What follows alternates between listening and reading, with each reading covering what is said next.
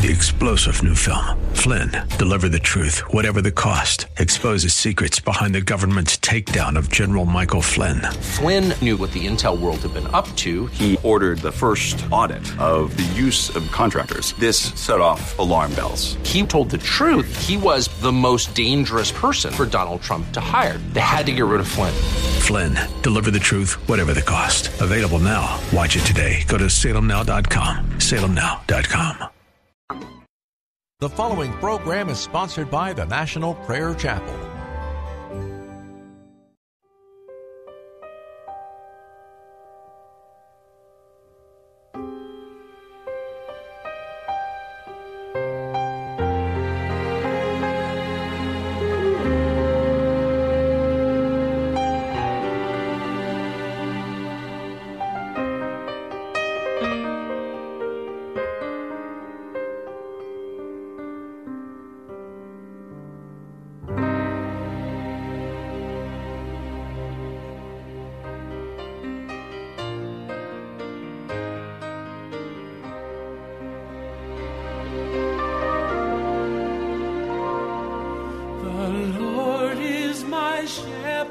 I shall not want. He makes me lie down in green pastures. He leads me beside the still waters. He restoreth my soul and guides my path in righteousness for his name's sake.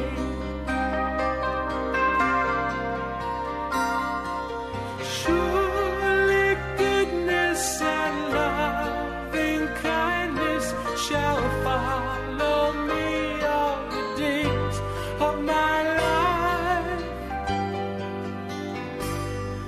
and I will dwell in the house of the Lord forever and ever and ever.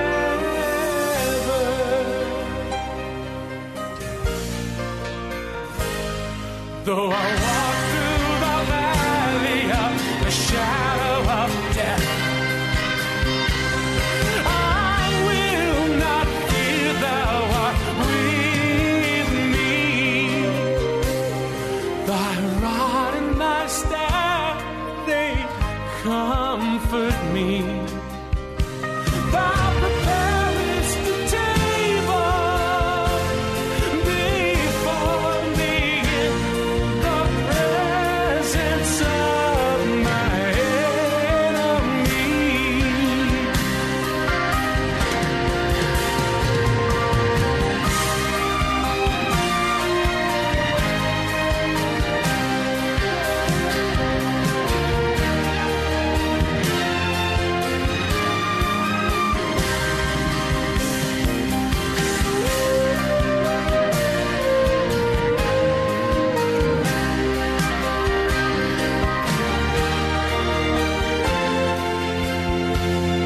Thou anointest my head with oil, my cups overflowing.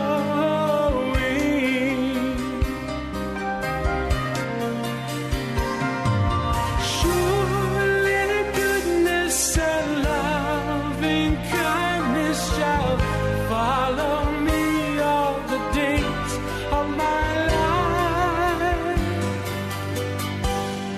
and I will dwell in the house of the Lord forever and ever and ever.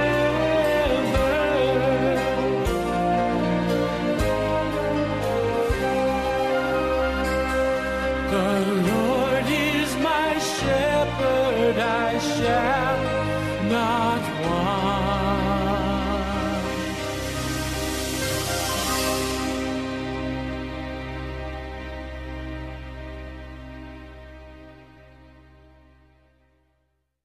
Welcome to Pilgrim's Progress, a story but more than entertainment. This is a daily guide, step by step, as we leave the city of destruction and make our way to the celestial city. I'm Ray Greenley, pastor of the National Prayer Chapel. Psalm 23 is generally read at funerals. But I want to tell you, it may be comforting at a funeral, but it is not really about the dead. It's about the living. It begins, "The Lord is my shepherd." That's a confession of faith.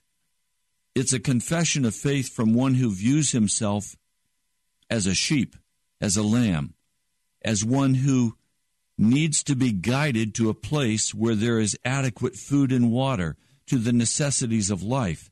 And the confession is, "I shall not be in want. He makes me lie down in green pastures." I was raised in cattle country and sheep country. I was born in Denver, Colorado. And I know that sheep, when put in a pasture, if they're hungry, will eat the grass all the way down to the earth. And then if they're still hungry, they'll pull the grass up by the roots and eat the last remaining part. They will destroy a green pasture. So if he makes us lie down in green pastures, it means we're full. We've had all that we need, and now we're lying down, and there's still an abundance left for us. He leads me beside quiet waters. Sheep are afraid of moving water. And so the shepherd will come to a stream, and he'll throw rocks in, and he'll dam up the current so that the sheep without fear can come and refresh themselves in a still and quiet part of the water. He restores my soul, or he returns me to my rightful place, which is as a servant of the Most High God. He rescues me out of the hand of the bear and the lion, that I could be restored to my shepherd. And then comes this passage that we're going to deal with today in the reading of Pilgrim's Progress. "Even though I walk through the valley of the shadow of death, I will fear no evil."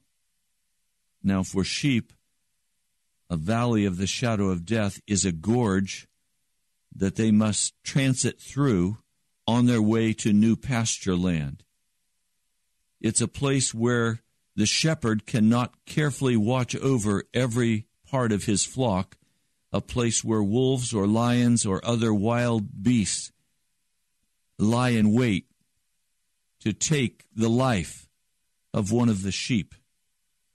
He's saying, even though I walk through that valley of the shadow of death, I will fear no evil. For you are with me, your rod and your staff, they comfort me. Of course, the rod is for discipline, for redirecting. The staff with the crook on it is to be used when I fall off the path into some kind of pit. The staff, he reaches down, hooks around me, and pulls me up out of it. So one is to discipline and one is to rescue.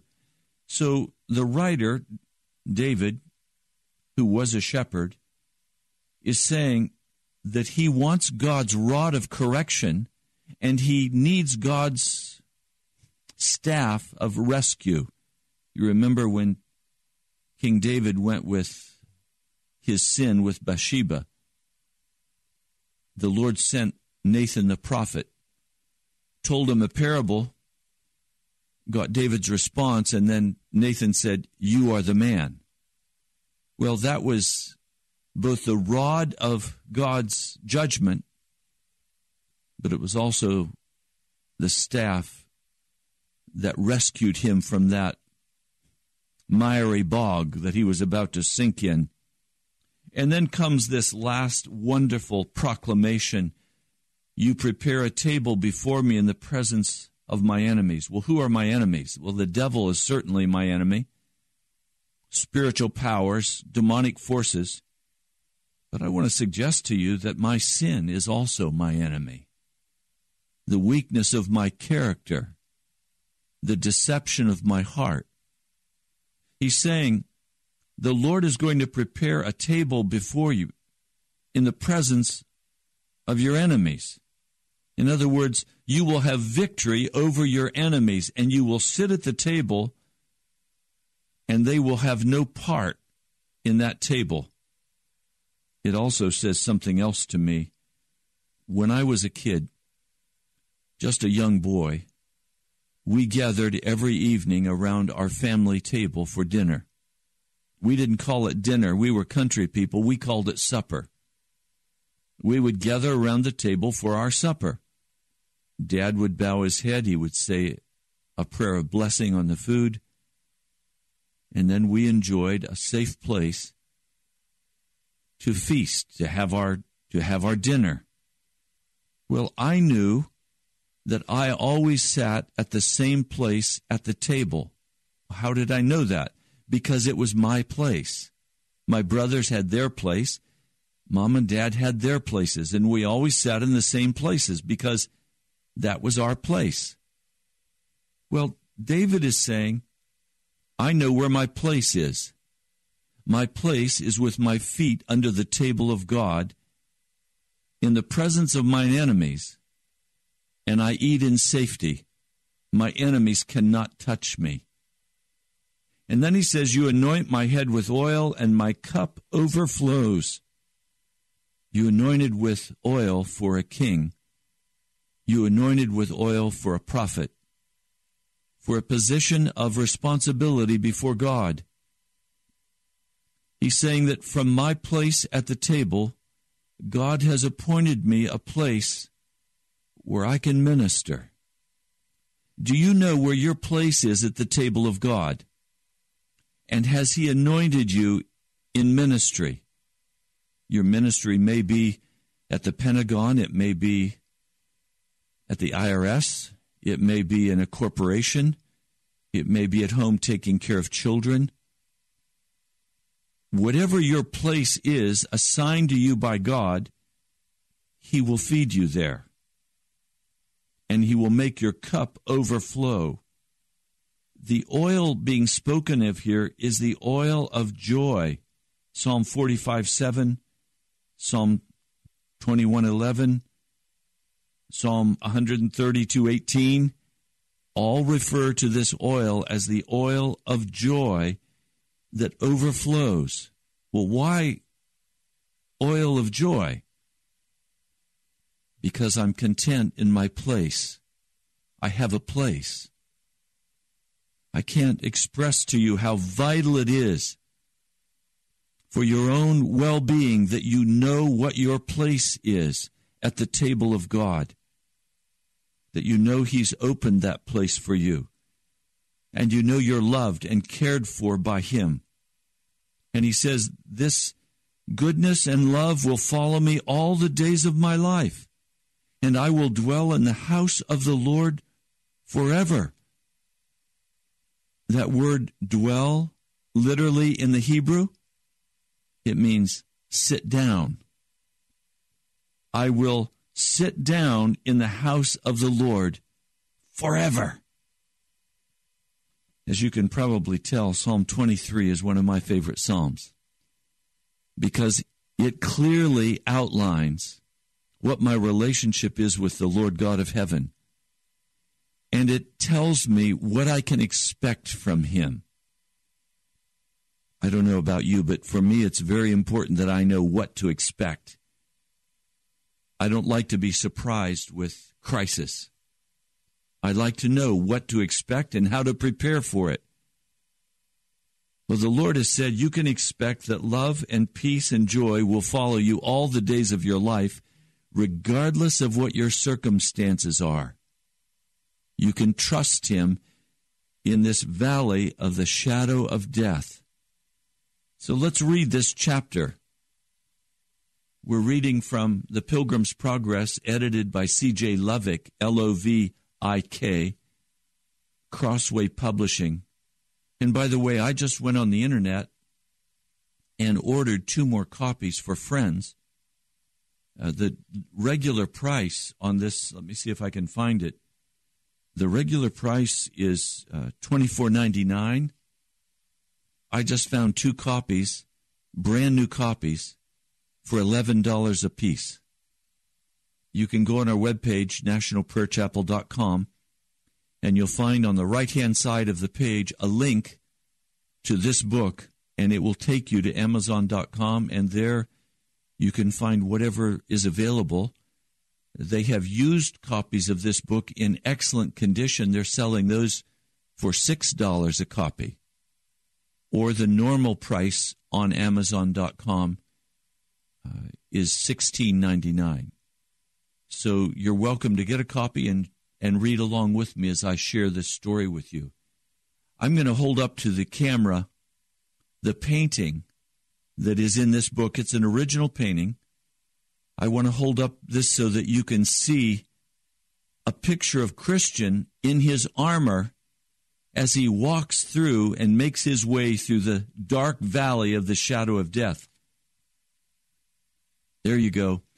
I hope you're watching on the video feed to nationalprayerchapel.com, and you were able to see that. The painting and the artwork in this book is just phenomenal. Let's begin on page 95.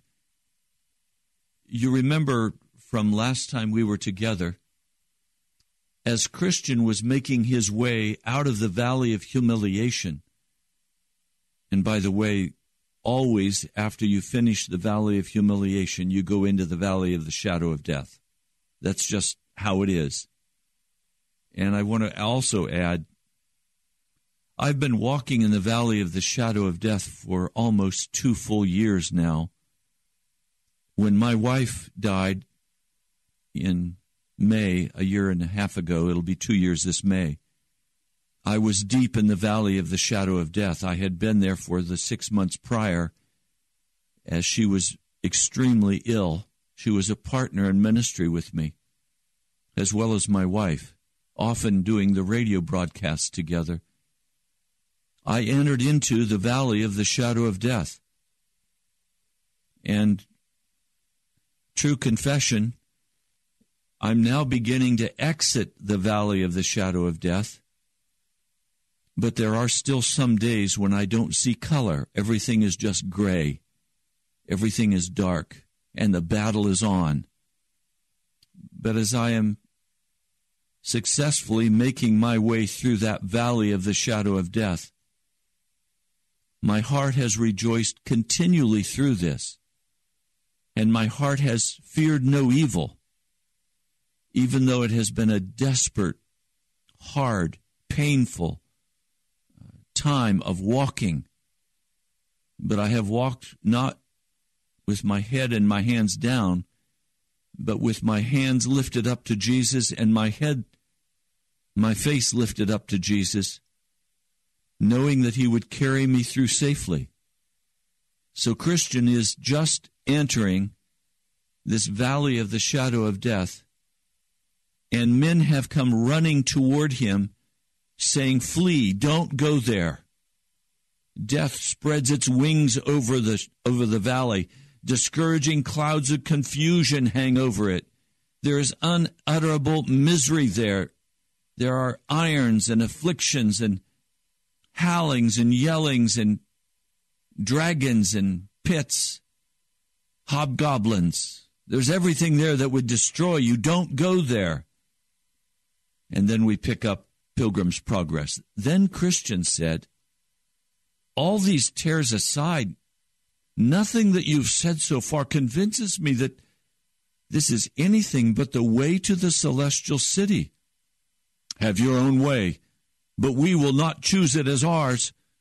And so they parted, and Christian went on his way with his sword in his hand, fearing he might be assaulted. Then I saw in my dream that for the entire length of the valley, there was a deep ditch on the right side. It's into this ditch that the blind have been leading the blind since the beginning of time, to the destruction of both blind leaders and their followers. My dad used to say to me, "Ray, there's a ditch on both sides of the road. So stay right in the middle of the road and you won't fall in either of those ditches. Well, John Bunyan is now going to describe for us the ditch on one side, which is false doctrine, and then on the other side, a quagmire where a man could not find solid footing if he falls in. And this is moral failure. So the ditch on one side is false doctrine. The ditch on the other side is moral failure, both of which will shipwreck a man and take his life. This issue of false doctrine, let me simplify it for you. I find that many who call themselves Christians are utterly ignorant, utterly illiterate of what the Scriptures say. They have never spent time really establishing for themselves the doctrines of Scripture. Not having read the Word, simply listening to a preacher talk about it, often in a church that the sermon is about becoming all you can be and about strategies for success and prosperity, not the real doctrines of Scripture. And so I find that there are basically two false doctrines. Let me try to identify both of these, for certainly they are the ditch on one side of the road. On one side, you have this ditch with the doctrine that says, I'm saved. I'm on my way to heaven. But I can't help myself. I continually sin against God. And so there are many sins in this person's life that have not ever been repented of. You recognize that repent means not to say just that I'm sorry. It means to turn away from that sin and no longer walk in it. And so the first false doctrine I'd like to speak about briefly is this teaching that is so common in the modern church. And it has been for the past 1,000 years. The teaching coming essentially out of Gnosticism that says that a man can be saved even as he continues to walk in his sin. Now, I could show you many passages of Scripture that would totally destroy that argument. It's an absolute false doctrine. This false doctrine teaches that salvation is granted and yet can never be lost. I'm sure as we read through this book of Pilgrim's Progress, you're going to increasingly see that, in fact, salvation can be lost. And I also want to remind you that John Bunyan was a Reformed Baptist, a far cry from the modern church's Baptist teaching. Reformed theology today has, for the most part, bought into the lie of cheap grace. This is the doctrine that will, in fact, take you into a ditch, and you will not make the celestial city. There's another false doctrine that we also need to speak about. This is the doctrine that says, I'm saved by grace, all of my sins are forgiven, and after I am forgiven, then I must journey the rest of my life struggling with all of my might against the sin that's in my life. And I have a list of do's and don'ts that I must keep. Don't do this, don't do that, don't go here, don't say that. A whole list of rules and regulations. We call this legalism. The church I grew up in fact, was a very legalistic church. They said, your sins are forgiven, but now you have to get in a boat, and one oar is works, and the other oar is grace. And you have to work these oars of grace and works together in order to be saved. That's called legalism. And legalism will finally cause you to turn absolutely hard in your heart, or as it did with me, to cast away the whole deal. and start all over and read the Scriptures and say there must be a different path. This path doesn't work. If any of you have tried in your own power and your own strength to overcome sin, you know that my testimony is true and correct, that man cannot overcome sin by his own strength, that it has to be a work of grace done in a man's heart, a circumcision done by Jesus Christ, by the power of the blood, that righteousness does not come from the law. Righteousness comes as a free gift by the blood of Jesus Christ, and a man is utterly transformed by this grace. He is changed into the likeness of Jesus. And then the Scriptures warn us, now don't go back and rebuild what the blood of Jesus broke down and destroyed. So on one side we have this ditch of false doctrine, and John Bunyan says, it is into this ditch that the blind have been leading the blind since the beginning of time, to the destruction of both blind leaders and their followers. Now he says, I saw also on the left side of the valley a very dangerous quagmire in which not even a good man can find solid footing or bottom if he falls in. This is the bog King David fell into, and no doubt would have been smothered had not he who is able pulled him out. And of course, Bunyan is referring here to his wickedness with Bathsheba and the murdering of Uriah the Hittite. Bunyan goes on, the pathway was exceedingly narrow, and good Christian was tested to his limits. For in the dark, when he tried to avoid the ditch on the one hand, he was ready to tip over into the mire on the other. Also, when he sought to escape the mire, unless he was very careful, he would almost fall into the ditch. And so Christian went on, and I heard him sigh bitterly. For besides the dangers mentioned above, the pathway was so dark that often when he lifted up his foot to step forward, he never was sure where his foot would land or what he would step on. In the middle of this valley, I saw in my dream the mouth of hell, and it stood right next to the path. What shall I do now? Thought Christian. Abundant flame and smoke spewed from the place with sparks and hideous noises, things that could not be fought with the sword, as Apollyon was. Christian put his sword back in his sheath, and he took out another weapon, the one called all prayer. Then I heard Christian cry out, O Lord, I beseech you, deliver my soul. He continued in this way for a long time, but still the flames were reaching toward him.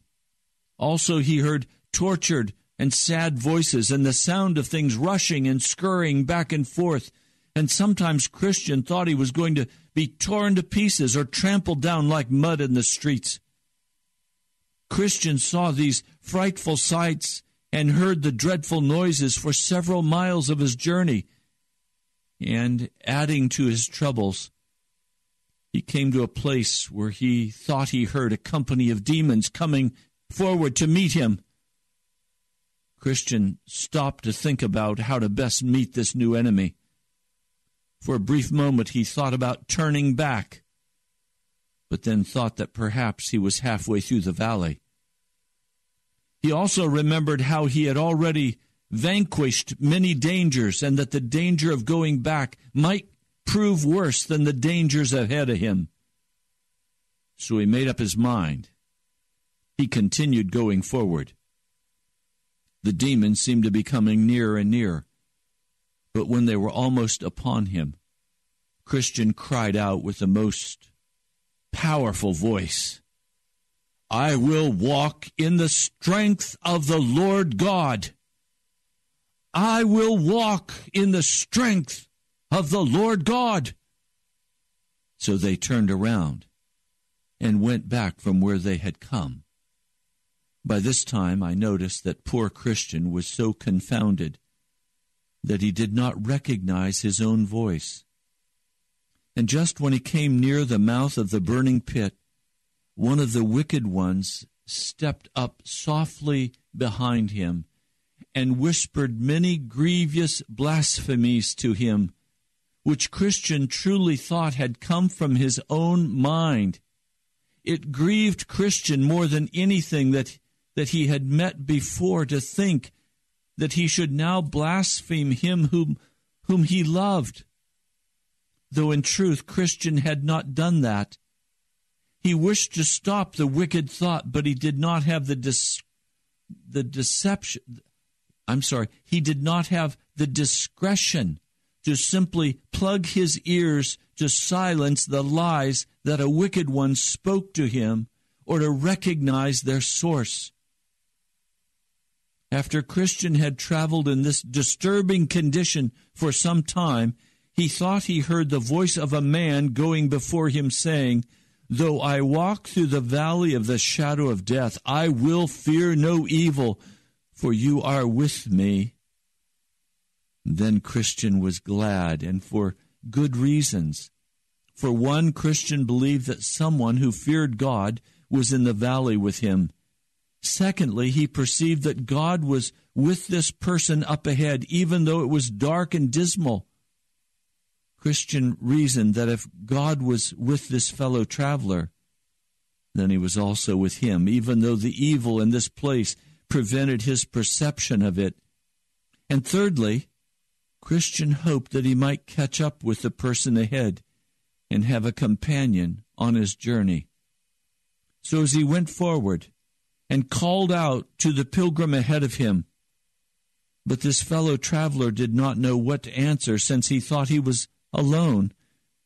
And finally, the sun came up on a new day, and Christian rejoiced and said he has turned the shadow of death into morning. I know the Lord will soon turn the shadow of death into morning for me. And I rejoice as I go, even yet in the darkness, in the shadow of the valley of death, saying, I will fear no evil. But I will tell you that what he has experienced has happened to me on more than one occasion, when suddenly thoughts sweep into my mind that I am absolutely grieved by. I've now recognized that they are not my thoughts. They are thoughts that are being sent from the enemy. And I've learned to simply close my ears, to stop my ears to these wicked lies that Satan would speak. Things like, God doesn't love you. He's left you. Your situation is hopeless. Nothing will work. He even lied to me about coming to this broadcast and said, people don't want to hear a straight, unvarnished message about sin and salvation. They won't even listen. Well, I know all of these are just lies of the devil to discourage my heart. Remember, I read to you that the clouds of discouragement always hover over the valley of the shadow of death.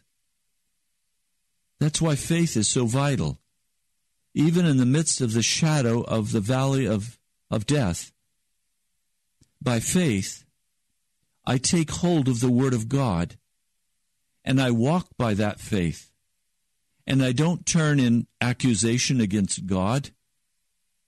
I don't turn in bitterness. I don't rail against the valley that God has brought me into. This is the valley through which, for me, the path lies to go to the celestial city. And so I'm on my way. I'm on a journey. I was thinking about this and meditating about this in the early hours of this morning. I want to read some notes that I have handwritten into this book, because I underline and I write personal notes in this book, because Pilgrim's Progress is ministering to me perhaps as much or more than it is to you. So I want to share some of my thoughts. I write, Lord Jesus, I'm not making progress toward what many would consider to be most important. I'm not creating a place for myself in the world. I'm not advancing in my career. I'm not buying a house. I'm not saving any money for retirement. I said, Lord, I don't even own a car. I'm driving, shall I say, an elderly car, loaned to me by dear friends. I'm not going on expensive vacations. So, Lord, what am I doing? And I was very clear about what I'm doing. I am using every ounce of my energy and every ounce of my time to walk the narrow but straight path to the celestial city. I'm praying. I'm reading the scriptures. I'm preaching the gospel as he opens those doors of opportunity, and I'm preaching every Sunday at the National Prayer Chapel. I'm teaching those who have hearts and minds that are open to be taught. I'm giving godly counsel to couples and to individuals who are struggling with the demonic powers and have a desire to have the victory and make this journey with me to the celestial city. I'm confronting sin as I do on this radio program. I had dinner last evening with a dear couple that I love very much. They're planning to be married. And as I sat with them at dinner, I began to address issues in their lives that need to be addressed regarding behavior, regarding activities that they are or are not engaged in. I became very direct and very personal, and they were not offended. They were glad. They said, Pastor, I've never considered these issues. I've never considered behaving in that way. I need to go home and think and pray, and I need to change what I'm doing.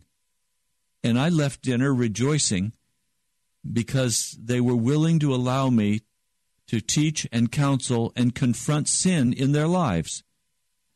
All of my time and all of my money are being used for the journey. I'm not in any way trying to make provision for myself in this world. You see, I'm trying to take as many of you with me as I can on this journey. I want to travel from this world to the world that is to come.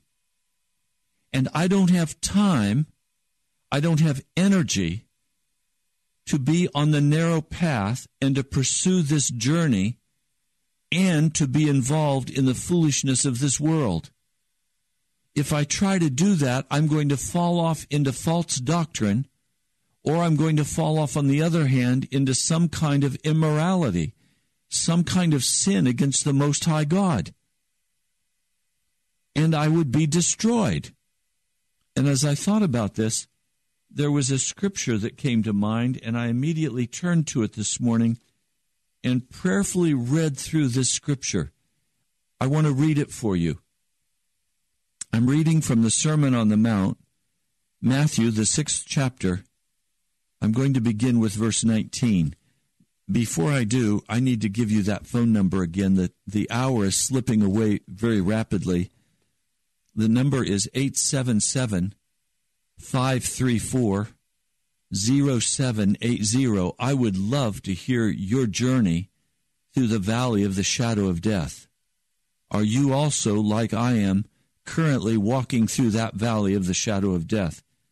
Is it a place of tears for you as it has been for me? Is it a place of temptation? A temptation to despair of God's love, temptation to turn an accusation against God? How have you journeyed through this valley of the shadow of death? And have you come out of the valley of the shadow of death, and are you once more walking without any threat to your life? My number is 877-534-0780. While I'm waiting for you, if you'd like to call, I'm going to also share a couple of other things. You're welcome to email me. I would love to hear some of your experience in this journey, and I would be happy to come and read some emails on the air from you. And you can send those emails to Pastor Ray at nationalprayerchapel.com and recount your story. You can also call me privately off air, and that number is 703-672-1203. I'll give you that off-air cell number one more time, 703-672-1203. And if you don't receive an answer, please just leave a message and I will return your call. Now, my name is Ray Greenley. I pastor the National Prayer Chapel in Woodbridge, Virginia. We're a small congregation that is very consciously on the journey to the celestial city. And I invite you to come and celebrate Easter with us. You recognize that Easter, the word, is Ishtar in the Greek, and it is a pagan goddess. Easter is not really what the apostles celebrated. They celebrated Passover. I'm simply inviting you to come on that Sunday because we will proclaim that Christ has risen, and we will celebrate who Jesus Christ is through his crucifixion and his resurrection. And if you would like to join together with us, I invite you to go to nationalprayerchapel.com and get the directions. We meet at St. Margaret's Anglican Church in Woodbridge, Virginia, right close to the corner of Prince William Parkway and Route 1. It's very easily accessible from Route 95. We have people who will drive from Frederick, Maryland, and Fredericksburg, Virginia. We'll have people who drive from Prince George's County over in Maryland. People come from all over the city because they've heard the radio broadcast.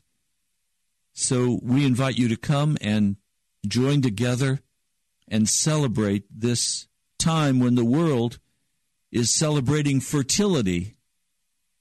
And we celebrate not with Easter eggs and bunnies, which are utterly pagan wickedness. We celebrate instead with the precious blood of Jesus, with the broken body of Jesus, and the wonderful resurrection of our Lord. So I invite you to come and share with us. Once more, that telephone number, 877-534-0780. Now let's go back to the scripture. This is Matthew, the 6th chapter. I'll begin reading with verse 19. Do not store up for yourselves treasures on earth, where moth and rust destroy, where thieves break in and steal.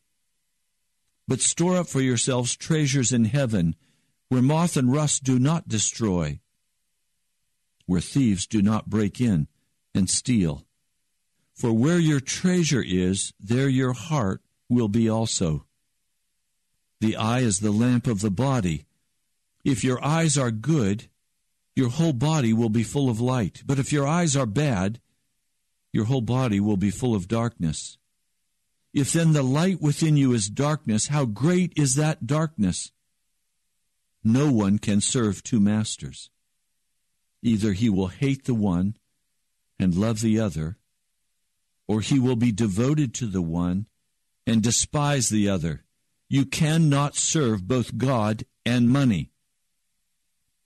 Therefore, I tell you, do not worry about your life, what you will eat or drink, or about your body, what you will wear. Is not life more important than food, and the body more important than clothes? Look at the birds of the air. They do not sow or reap or store away in barns, and yet your heavenly Father feeds them. Are you not much more valuable than they? Who of you by worrying can add a single hour to his life? And why do you worry about clothes? See how the lilies of the field grow? They do not labor or spin. Yet I tell you that not even Solomon in all of his splendor was dressed like one of these. If that is how God clothes the grass of the field, which is here today and tomorrow is thrown into the fire, will he not much more clothe you, O you of little faith? So do not worry, saying, what shall we eat, or what shall we drink, or what shall we wear? For the pagans run after all these things. Your heavenly Father knows that you need them. Seek first his kingdom and his righteousness, and all these things will be given to you as well. Therefore do not worry about tomorrow, for tomorrow will worry about itself. Each day has enough trouble of its own. So the Lord is saying to me, make the journey your first priority. Now, for some of you, the journey lies straight through government employment. For some of you, it's right through a radio station. For some of you, it's accounting.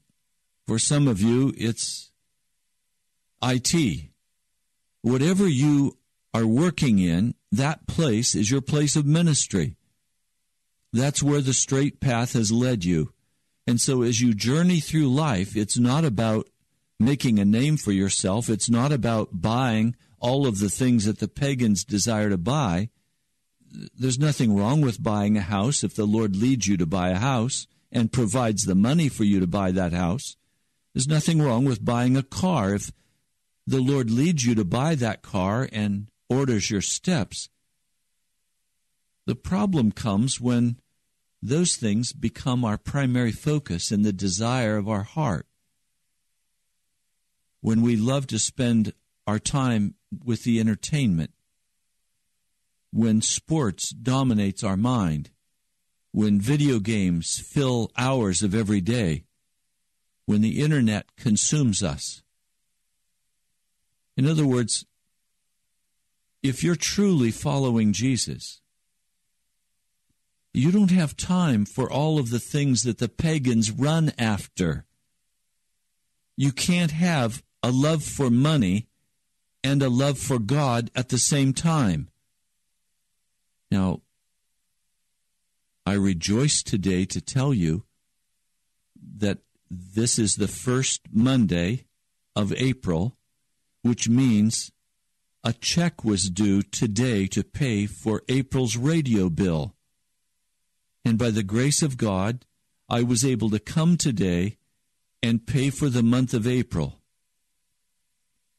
Had I not been able to pay for the month of April, they would be playing music now, or they would have another radio broadcast on because I wouldn't be here. So as I prayed and I waited on the Lord, I've not been doing fundraising here. I've not been doing fundraising at church. I just come before the Lord. I present the case. And as I've been faithful this month of March in coming before God, He has said, yes, you may have another month of radio. Am I to worry now about May's radio bill? No. No, I'm not to. I'm only concerned about doing what God says to do now, and He will provide all that I need tomorrow. Every day, or shall I say every month, has enough trouble of its own. And so my responsibility is to come this month and to lift up the name of Jesus, to confront you in your sin, and to call you to come out and be separate from the world and from the pagans and to serve Jesus Christ. And in the process, to love as many people as you can, to lead them into a full fellowship with Jesus Christ.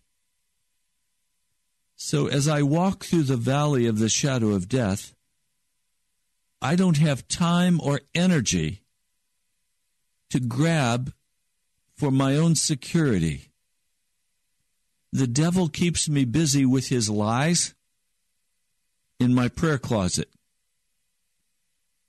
My heart is kept busy crying out to God for you, that you would be convicted of your sin, that you would deal with those hidden sins of your heart that you've been secretly holding on to and not letting the mighty power of the blood of Jesus wash from your soul.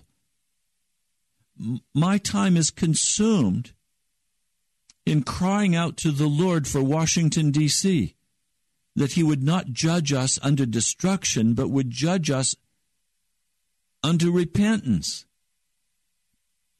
And so I don't have time to be worried about buying a house. I don't have time to worry about money. I don't have time or energy to focus on all the things the pagans run after. All of my time is caught up with making certain that I don't sin against the Most High and calling you not to sin against the Most High, calling you to walk in the grace and the mercy of Jesus Christ and to walk clean, to not walk in sin. So my time is consumed with exposing false doctrine and exposing the lust of the flesh and calling you to walk with me in the straight and narrow path, the highway of holiness. So how are you doing on that walk? Are there things hidden in your heart? Do you have hidden sin that you've been secretly engaging in the privacy of your house? Have you been stealing? Have you been lying? Have you been cheating? Are you into drugs? Are you into fornication? Are you into adultery? Do you have relationships that are unholy and ungodly? Have you been considering cheating on your wife? Do you have accusations against your husband? Is your heart filled with bitterness? All of these things have to be swept away by the wonderful, powerful blood of Jesus. And it will take you full time to get clean with Jesus. I mean, when was the last time you spent an entire night in prayer? You remember when you read the New Testament, it's obvious in the Gospels that Jesus often spent the night in prayer. It wasn't a once-in-the-lifetime deal. It was a constant. He would regularly spend the night praying and was refreshed in the prayer. So please, may I pray for you. Almighty God, King of all the earth, my Father, I come and ask that your name would be hallowed in the life of every person listening to this radio broadcast, that everything else that is considered so important would be cast aside, and that men and women listening to this broadcast would stop their daily flow and take a moment of time with you and begin to ask you to wash them by your precious Son's blood, to make them clean by the blood of Jesus. Lord, I ask for that circumcision of the heart to be done in Washington, D.C. I ask that dishonesty, injustice, I ask that it be cast down in the name of Jesus. I ask that racial warfare would be cast down in the name of Jesus. Lord, I ask that your name would be lifted up and glorified. I thank you, Lord. I praise your name. I know even now by faith you are doing this work of revival in this city. Thank you, Jesus. Amen.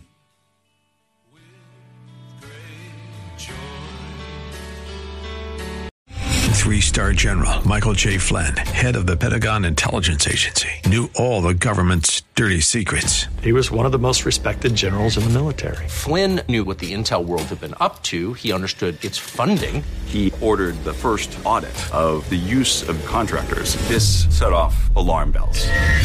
The explosive new documentary, Flynn, Deliver the Truth, Whatever the Cost, uncovers the facts behind this scandal. Flynn told the truth. He was the most dangerous person for Donald Trump to hire. I find out the worst enemy that I'm going to face in my life is right here in America. They took my assessment and they wanted me to change it. And I was like, I'm not changing it. They had to get rid of Flynn.